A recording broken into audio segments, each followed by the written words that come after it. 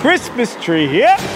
Make a t-shirt and then follow that shirt around the world as it gets made. We were Toxie's last owners. She was our pet toxic asset. 100 barrels of crude oil. 3. Yes, we did. 2. 1. We have ignition. Oh, whoa! Oh my gosh. This is Planet Money Studios from NPR.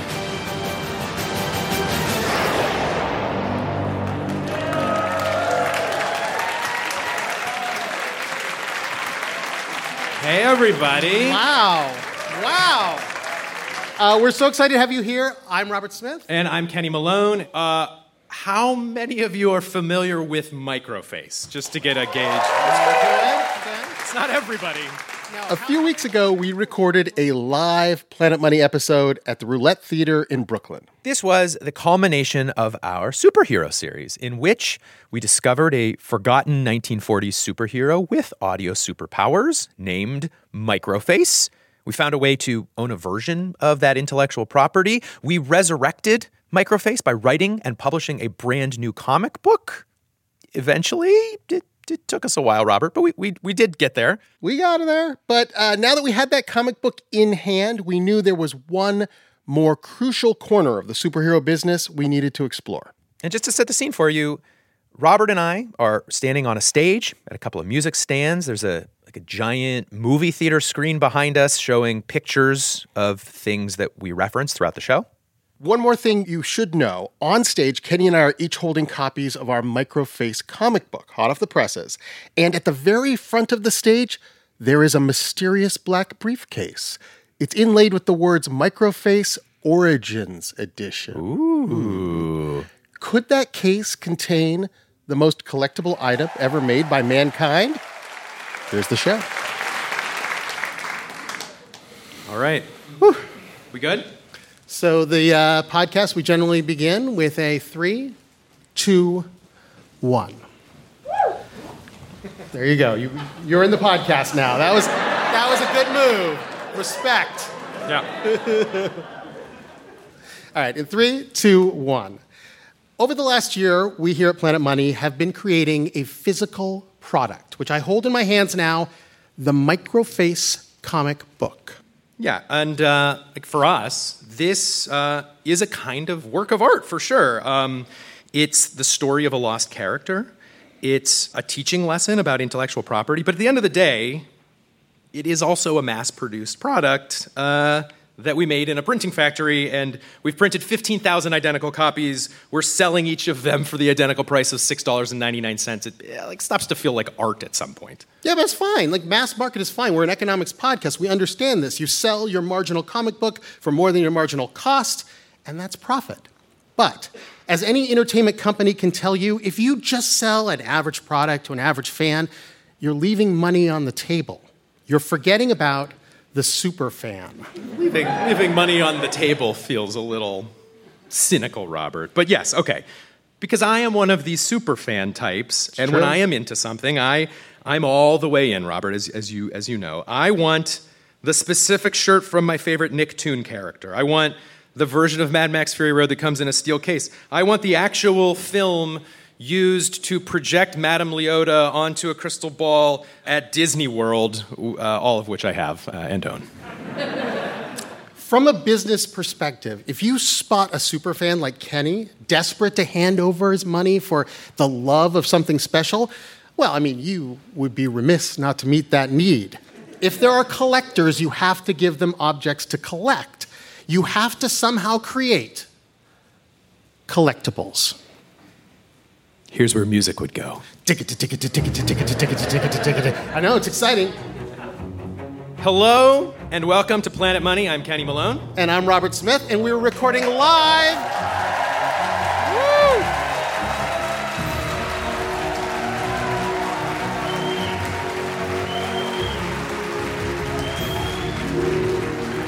Woo! We're recording live from the Roulette Theater in Brooklyn, New York. Tonight we have gathered 300 or so Planet Money super fans in the audience. They are for the final test of our little Microface comic. Can we take this mass-produced, stapled collection of papers and transform it into rare collectible versions of our Microface comic? In order to pull this off, we need to study the greatest, the most ruthless, the most hilarious moments in collectible history. And we'll use these secrets that we uncover to make what we believe is the most collectible item of all time. Good. We didn't even tell them to do that. Yeah. Not hypothetical. In this case is the ultimate, never-before-seen, one-of-a-kind, knock-your-socks-off edition of the Microface comic book, the greatest collectible ever made in human history. After the break. Woo!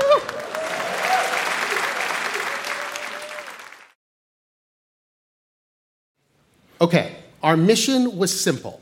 Create the most collectible item in human history. No big deal. We figured there's got to be an art to this, right? And in order to pull it off, we need to go through the history of comic book collectibles, a journey with just 5 stops. So we figured, let us begin with what many say is the most collectible comic book of all time from 1938. Many of you will know. Action Comics #1, a.k.a. the one where Superman shows up for the first time. Who knows Action Comics #1? Yeah. Who owns Action Comics #1? All right. Now, obviously at first no one thought of this comic book as a collectible. No more than a daily newspaper was collectible. It's cheap paper, you read it once, you throw it away. And apparently, like 99.95% of all people did exactly that. There were an estimated 200,000 copies of Action Comics #1 printed. There are now maybe 100 left. It cost 10 cents in 1938. A nice copy will run you about $3.2 million today.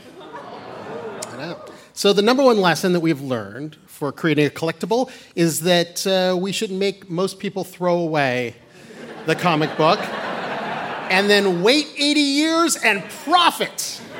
Yes, time and scarcity. It's sort of hard to recreate, I suppose. Not that comic book manufacturers didn't try. And for our next lesson, we jump to the 1970s, when at least one comic book maker started to wonder, what could we do to make comic books special without having to wait 80 years? Collectible item #2, the 1977 Kiss comic book. In 1977, the band Kiss announced that they were partnering with Marvel to make a Kiss comic book in which, I'm going to flip through a little bit. I guess Kiss goes to space and gets punched a bunch by Dr. Doom. Fine.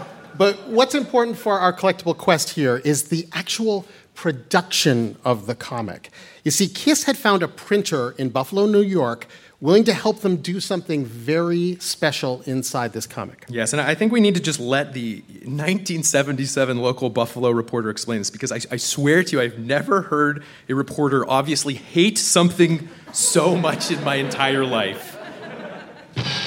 Kiss, I'm told, is a big rock group on some level of music, appealing to that portion of the population that finds its collective voice changing and reads comic books. Speaking of which, Kiss is going to have its own comic book soon. To that end, Kiss flew into Buffalo today, yes, with a plane, a Brinks truck bringing a little white box, in which were 4 vials of real Kiss blood, which were summarily dumped into some printing ink for the old comic book. Isn't that wonderful? You know what? It is freaking wonderful. It's great. Blood in the red ink of the Kiss comic book, because Kiss had figured out a way to make a mass-produced commodity, but still imbue it with something special. And Kiss was right. The blood story was valuable. It imbued this physical object with a real story, which is our second lesson. You can create a collectible by making it part of a myth. Yes. Okay, time, scarcity, mythology. Yep. All right. Now, maybe you can manufacture a little specialness, which brings us to our third collectible, or rather collectible moment. It is the 90s comic book bubble.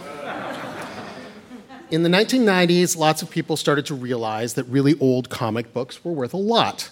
And so a lot of people started to buy up new comic books thinking, geniuses, well, I'm just going to put them in this plastic sleeve, put them in a box, put them in the back of my closet, and then someday I'm going to be rich.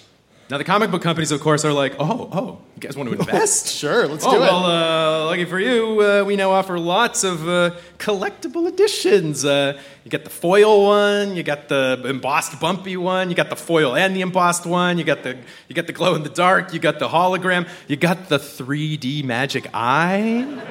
Now, you can imagine the comic book companies just seeing this and being like, more. We need to make more. Run the printers, charge more per comic, feed the demand. But then came what some people say was the peak of the collectible bubble, the death of Superman. Oh, that's very good. In 1992, DC Comics announced that they were going to kill Superman in a comic book. And I suspect a number of you remember this because this was front page news. This was on the evening news. Everyone was like, oh, this is the end of an era. And so many of us had the exact same misinformed thought, which is, well, I missed out on the first Superman comic. I'm sure as hell not going to miss out on the last Superman comic. Yeah. It was not the last Superman comic. It wasn't the last one. People were confused. Liars. DC sold so many of these. And are all the people who bought them rich today, Kenny? Well, at least somebody on eBay is $10 richer.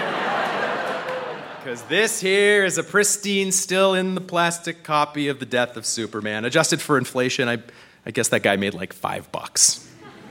See, the problem with tens of thousands of people all buying comics as investments is the comics aren't actually scarce. And that's the irony of Superman #1. It's collectible because no one collected it. And it's Superman, but sure. Yeah. And so the comic book bubble popped, sales plummeted. It was very bad for a lot of people.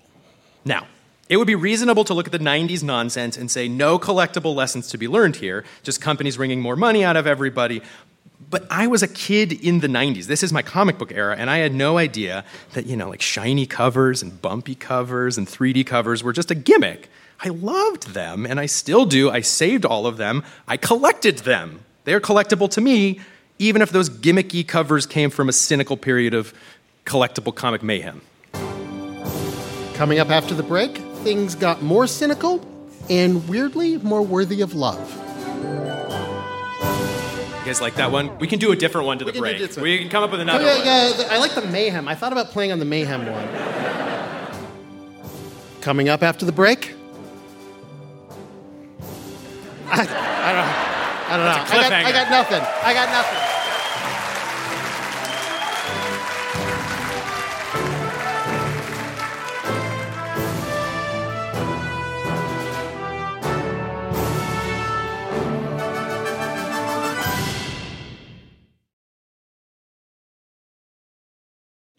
There's a famous story in the collectible world. Around the year 1990, a business executive with a kid was forced to watch his kid's favorite movie over and over again, Willy Wonka and the Chocolate Factory. And reportedly, one scene in particular really started to get into his brain. This scene. I wanted to be the first to find a golden ticket, Daddy. I know, Angel. We're doing the best we can. I've got every girl on the bleeding staff hunting for you. I want it now. This is, of course, the scene where a factory of people are ripping open chocolate bars and then throwing away the chocolate bars because all anyone cares about anymore is finding a golden ticket. I've got a golden ticket. So our business executive is watching this, an executive who happens to run the Upper Deck Trading Card Company. And he's thinking, I got a golden ticket. Wait a minute. We should have a golden ticket somewhere in our pack of baseball cards. Which brings us to collectible number 4, Find the Reggie. What this Upper Deck executive does is he gets an enormously famous baseball player named Reggie Jackson, has Reggie sign and hand number 2,500 cards, and then randomly inserts those into packets. And friends, here tonight, an unopened pack of 1990 Find the Reggie Upper Deck cards. When I got this in eBay, I opened it and the smell of like childhood gambling just like flooded my nostrils, and I was like, oh, this is like my thing. Oh my God.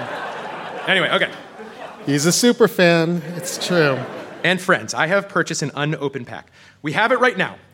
But if we never open it, there always might be a Reggie in here. We could resell this pack. It has some value still. But if we open it, it's probably worth nothing. 99% of the time, it's zero. Or maybe worth hundreds of dollars. Sort of Schrodinger's Reggie. So, we're gonna put this to a vote. Do we open this and destroy its value? Oh! Okay, here we go.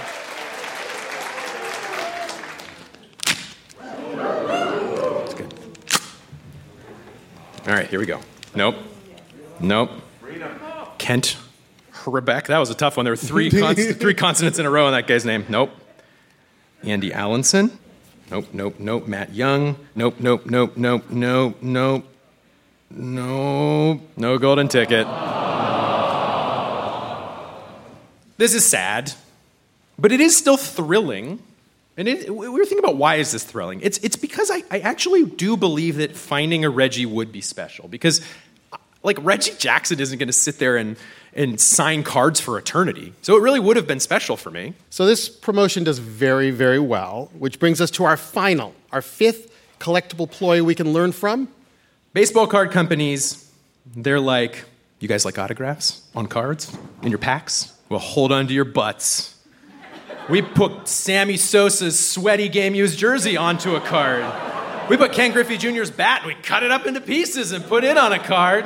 Which reminds me of like a medieval relic, right? It's like a sliver of wood from the True Cross, or St. Clair's fingernail clippings, or Babe Ruth's shirt. Babe Ruth's shirt? We put that on a card. Oh, no! People were mad. There's one quote from the time that's like, what's next? George Washington's Revolutionary War uniform. People loved it, though.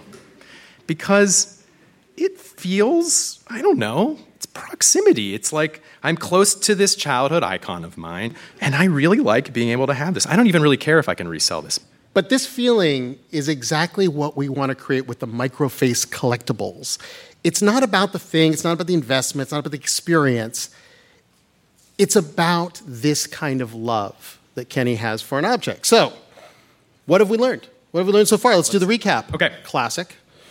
A collectible must be truly scarce. Do not accidentally flood the market, like in the 1990s. Yes, but if you do want to push your luck, like, collectible can be variations on a theme, maybe some fun covers, like it's not the end of the world. Yeah, lesson 3, a collectible must contain human blood. No. That was not the lesson. No, the lesson No, the lesson okay. was It's must fun. contain a good story. Yeah, good story, part of mythology. Yes. Yes. And finally, a good collectible must bring you proximity, maybe even incorporating real physical items that have some sort of connection to a human being. Which brings us to our final collectible. It is here in this case, the one-of-a-kind Microface Origins Edition. Now, as part of this live show, we listed this very special edition for sale for $1,943. Any of you could have bought this. Sure. Admittedly, we only told you that it is very, very, very special, and yet you did not believe us. None of you bought this. But you're going to be kicking yourself because it is worth way more than that $1,943. Kenny, show them what they get. All right. For the first time ever, we will reveal... And from the briefcase beamed a brilliant light. For Planet Money had created a Microface collectible comic so perfect, so singular, so complicated, that Robert and Kenny are going to have to cut in here and explain everything. And here we are. Yes. Okay. because what we had created and what we revealed to the audience that evening was a single Microface comic book to which we had attempted to apply every single lesson from collectibles history. This, folks, is the whole Megillah, if that's what you say. That's it. It has lesson 1. Like in the 1990s, we wanted an alternative collectible cover. So we secretly made a completely different version of our same comic book with a totally different cover that is also embossed, a little fancy and bumpy. And this edition comes with a real piece of the hand-drawn original comic book art by our illustrator, Jamal Igle. But that's not all, as they say. The next lesson, incorporate real cut-up pieces of stuff, like jerseys and bats, to create this sense of proximity. Yes, but what is the podcast version of a jersey or bat, we wondered? Cut up a microphone? Staple the shirt Robert was wearing to a comic book? No? No. I love that shirt. But then we remembered the way we introduced our Microface character to the world was with a little radio drama in which our hero received a mysterious supersuit from his grandfather. Here's a little clip from that drama. It says it's from my grandpa. He's been dead for 10 years. I don't know what to tell you, kid. It's some kind of a mask? Yes. Okay. Now that mask sound effect, the one that sounds like this, we improvised this sound effect using like a random vinyl bag that I stole from my parents' attic. And we were like, great, that's memorabilia, that'll work. Yeah, so, okay, I enlisted my quilter mother to cut that vinyl bag into little squares. Very professional. Yes, indeed. And then we very artfully attached a little square to our special edition book. And then, like Find the Reggie, we hand-numbered, signed, and authenticated the little square. Boom. Certified pod use material. But we had to make sure this was truly scarce. How do we prove we won't just flood the market with lots of comic books covered in special little fabric squares? We did have lots of leftover fabric. So we figured there was only one way to create real scarcity here. I hope this doesn't go up too fast. We lit a fire in the backyard, and then we burned the leftover podcast use material. Whoa! Step back. Real scarcity. That's how you get it. Oh, and then inspired by the band Kiss, I did take the fiery ashes from our burned prop Micromask. Ow, it's still hot. And then poured those ashes into red ink, which I then painted onto a small section of the comic book. Ugh, ash paint. Look, it looks better than you would think, Robert. There was one more thing we wanted to do, or specifically a person that we needed to call. Okay, put you on speaker. That's better. I think that's okay, yeah. As long as Peggy Laux, daughter of the original Microface creator, Alan Ulmer. Her dad created Microface back in the 1940s.